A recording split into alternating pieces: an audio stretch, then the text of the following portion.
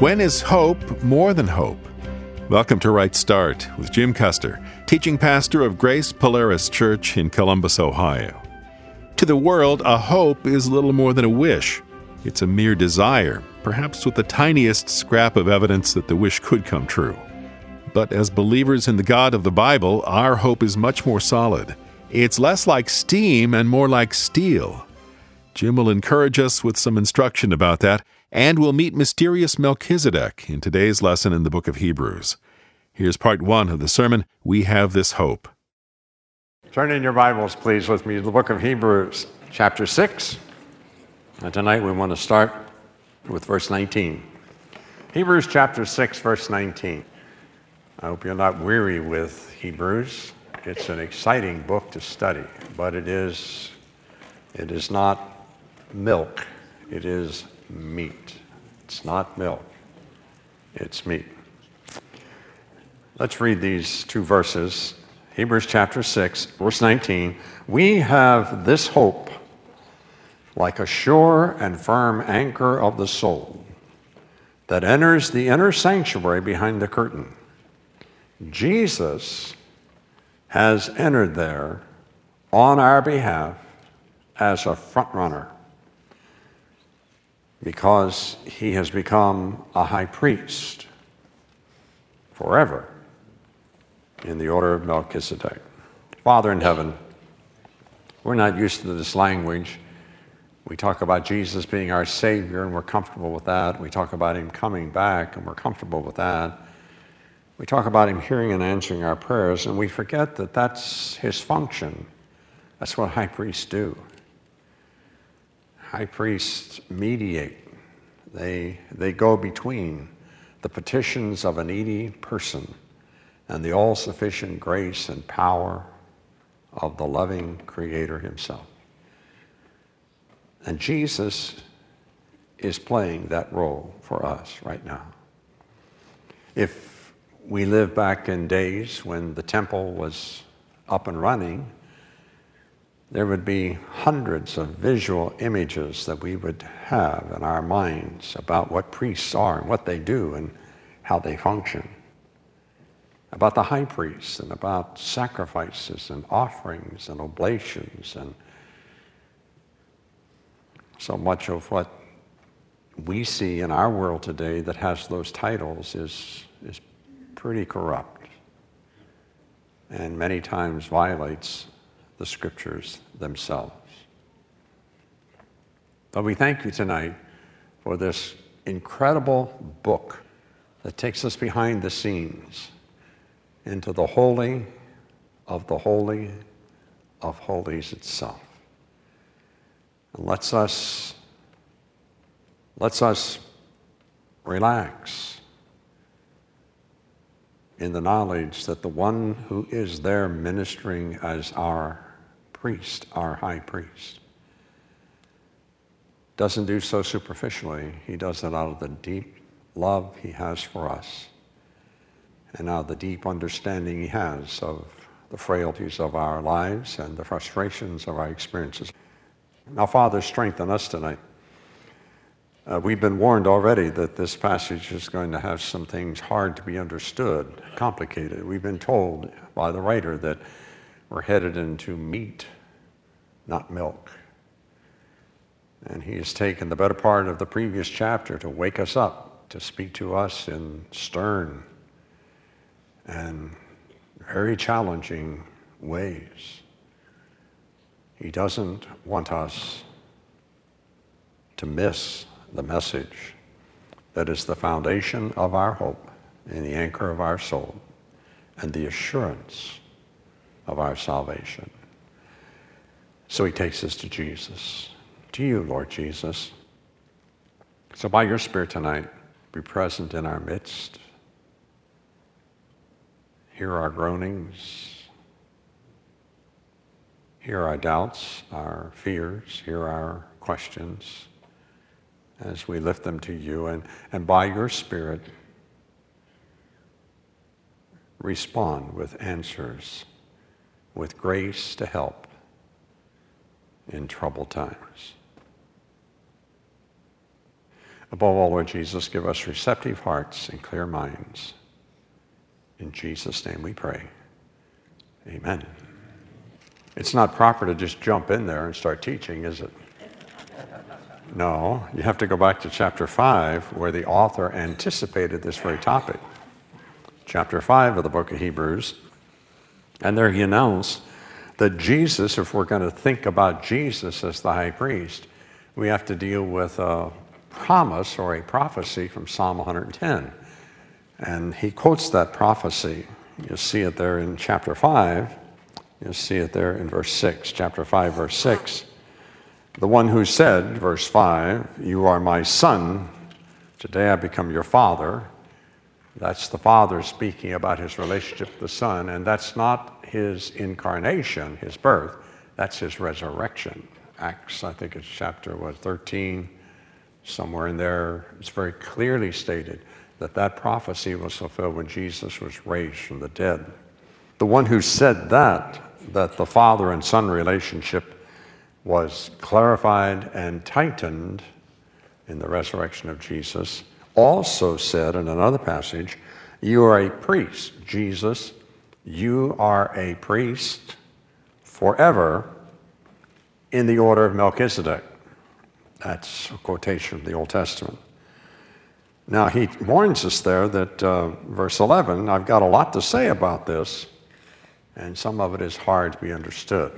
It's difficult. And he goes on then in the first part of chapter 6 to say that to engage this topic is to engage in meat.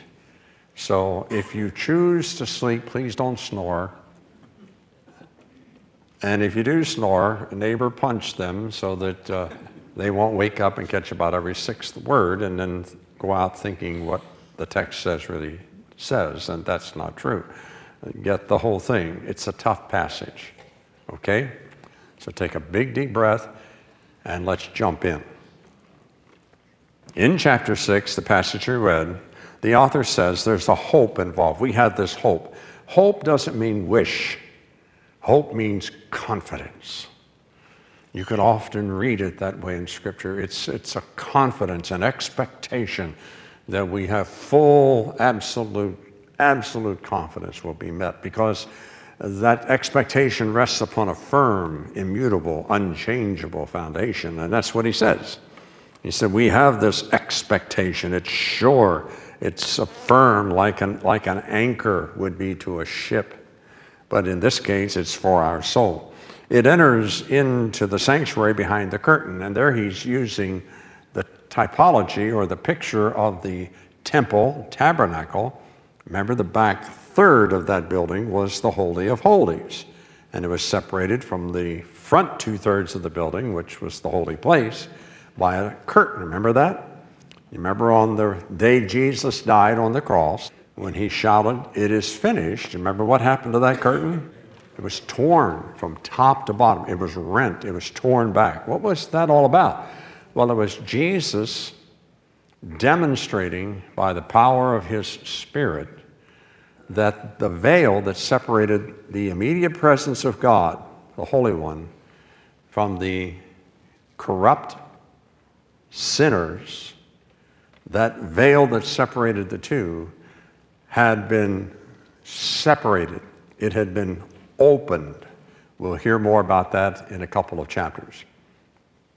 And what do we find behind the door? What do we find behind the curtain? Well, there's Jesus. That's what the text says.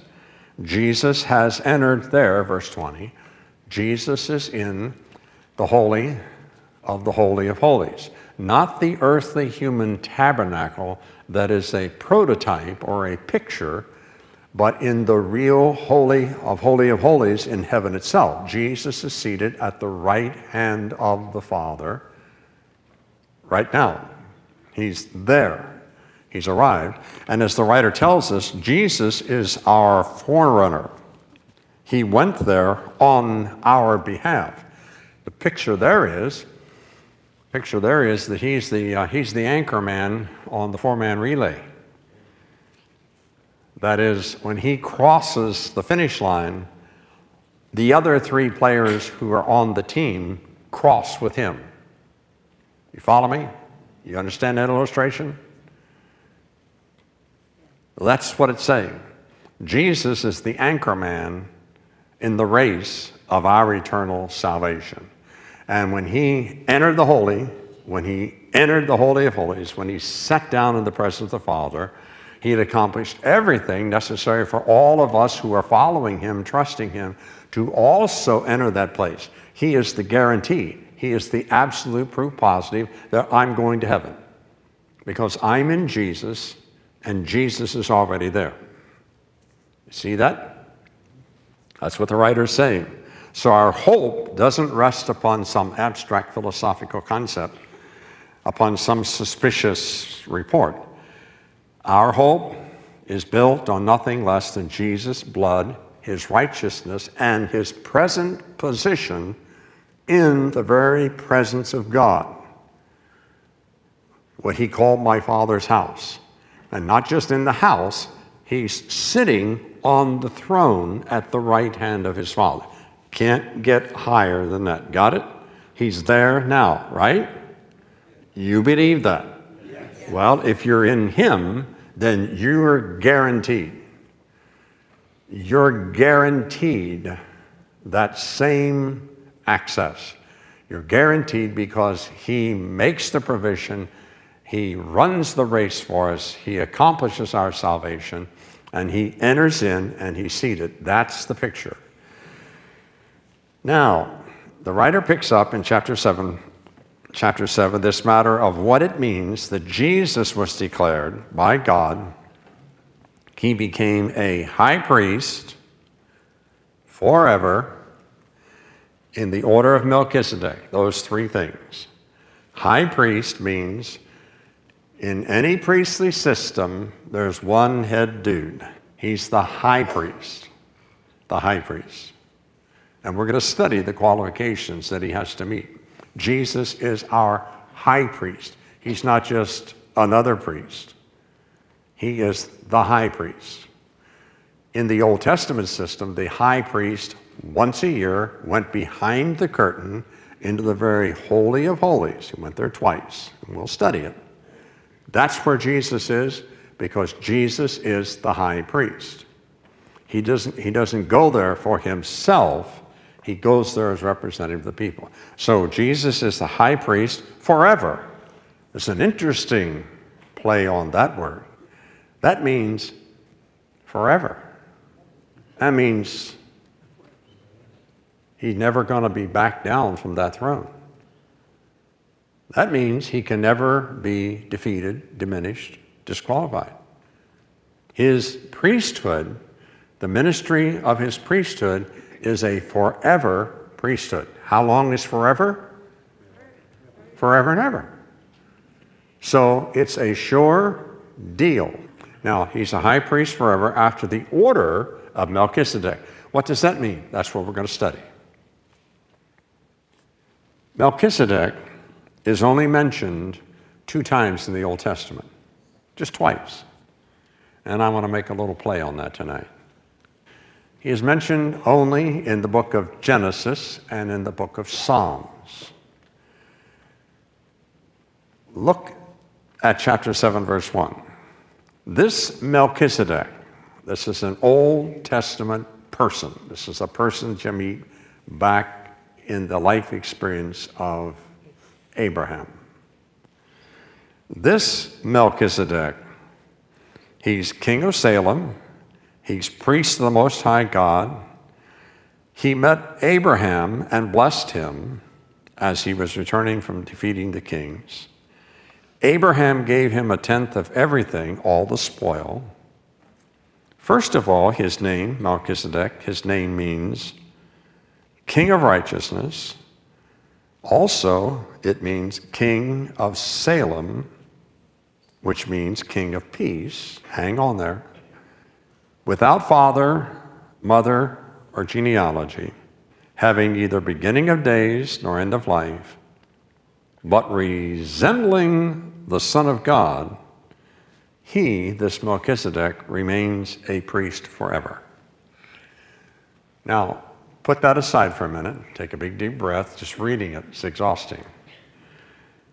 I am impressed with all the people in the Old Testament who had a genuine relationship with God, but they were Gentiles. They weren't Jews. They were not Abraham's descendants. They were Gentiles. They were us, other people, people who were not related biologically to Abraham and thus connected to the covenant God made with Abraham. Most of our focus, 99% of our preaching, focuses on Abraham, that covenant, and the benefits that was to Abraham's generations or to the descendants of Abraham. And the Bible is full of that information. It also, part of that promise to Abraham God made was that all nations of the world would be blessed through the seed, one born out of Abraham's loins, Abraham's descendants. Now, it's proper that we do that because almost all of the Old Testament focuses on that. As a matter of fact, Genesis 1 through 11 doesn't focus on that. That's before Abraham received the covenant promise. But with the exception of Genesis 1 through 11, most of the rest of the Old Testament is focused on Abraham's descendants, those people we call Israelites, or those people who we call Jews. We use those terms almost interchangeably. They are not the same. So the bulk of the Old Testament is talking about these descendants of Abraham. They were the ones to whom God gave the covenant of the law at Mount Sinai. And they are the ones to whom God gave the responsibility of the tabernacle and the priesthood and the sacrifices. They are the ones God promised the land of milk and honey. And their struggle is the struggle we read about in the Old Testament.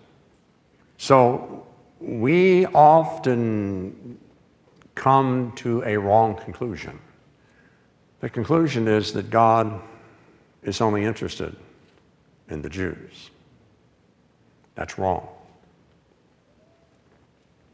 But God's interest in the non-Jews, you know what I'm talking about?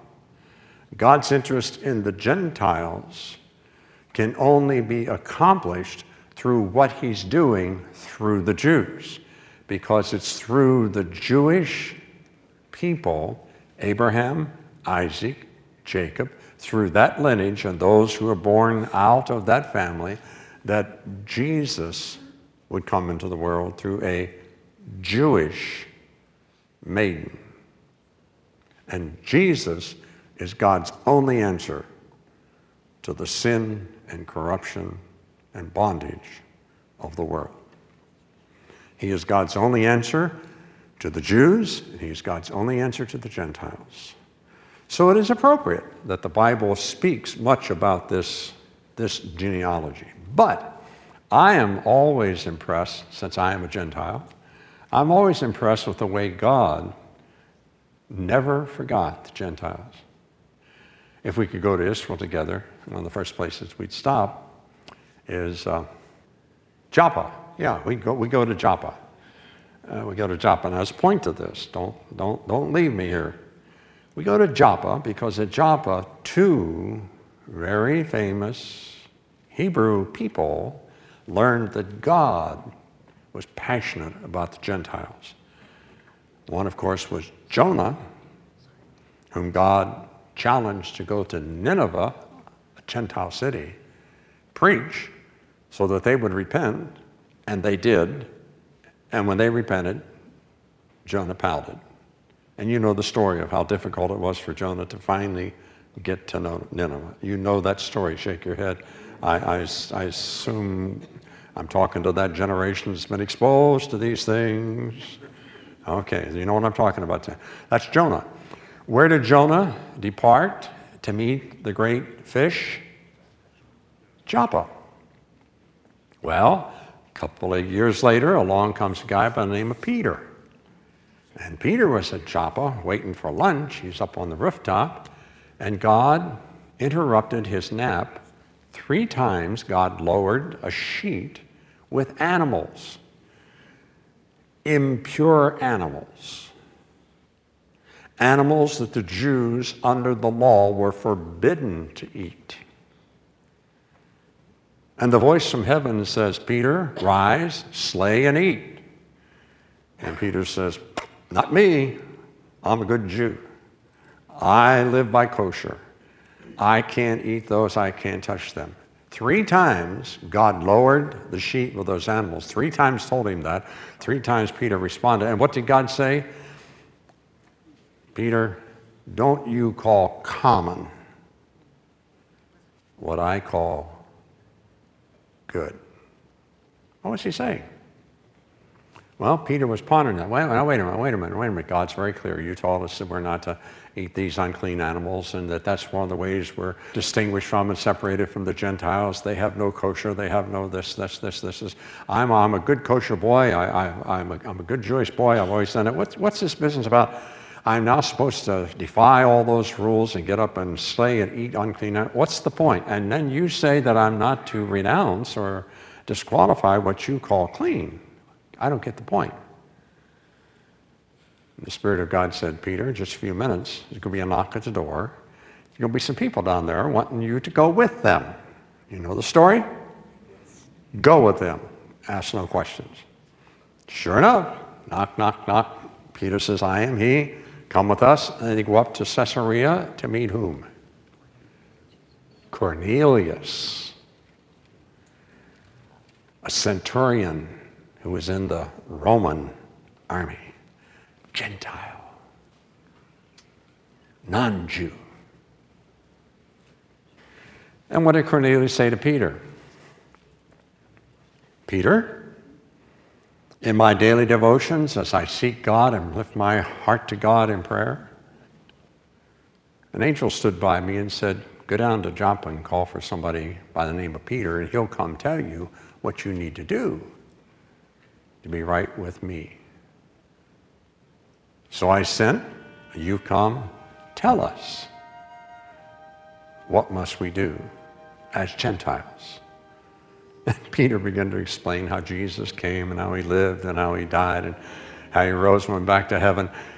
And about this time, Peter had to stop preaching because a revival broke out. To those pinning their hopes on the law and Moses and the ministry of priests, Paul says, those hopes will fail. You've forgotten about this other priesthood that gets the job done. We can rest our hope in that high priest and his sacrifice. And somehow we have a layover in Joppa from where we'll depart tomorrow. The sermon is called We Have This Hope. The entire message is yours on CD for a donation of $7 or more. For a gift of $66 or more, we'll send you all 19 discs in our study, God's Ultimatum, Volume 1. Hang on for ordering information. The last half hour has been brought to you by ordinary people doing something extraordinary. Thanks for praying and giving so that Right Start could be broadcast. Frankly, we could use some more listeners becoming partners. Would you pray about that? Thank you. To help out, it's as simple as a phone call, 1-800-984-2313. That's 800-984-2313. You can donate securely on the website, it's rightstartradio.org. And you can play radio programs like this one from the site, hear complete sermons, or direct new shows to your phone automatically with the Right Start podcast. You'll find a link to that option. You can shoot us an email and more, and we won't spam you if you do, we promise. rightstartradio.org. rightstartradio.org. Or write us at Right Start, P.O. Box 437, Worthington, Ohio, 43085, USA. Thanks for listening. I'm Dan Pope. We'll travel from Joppa to Jerusalem tomorrow, and we'll turn from Melchizedek to Messiah. Please join us for Friday's Right Start.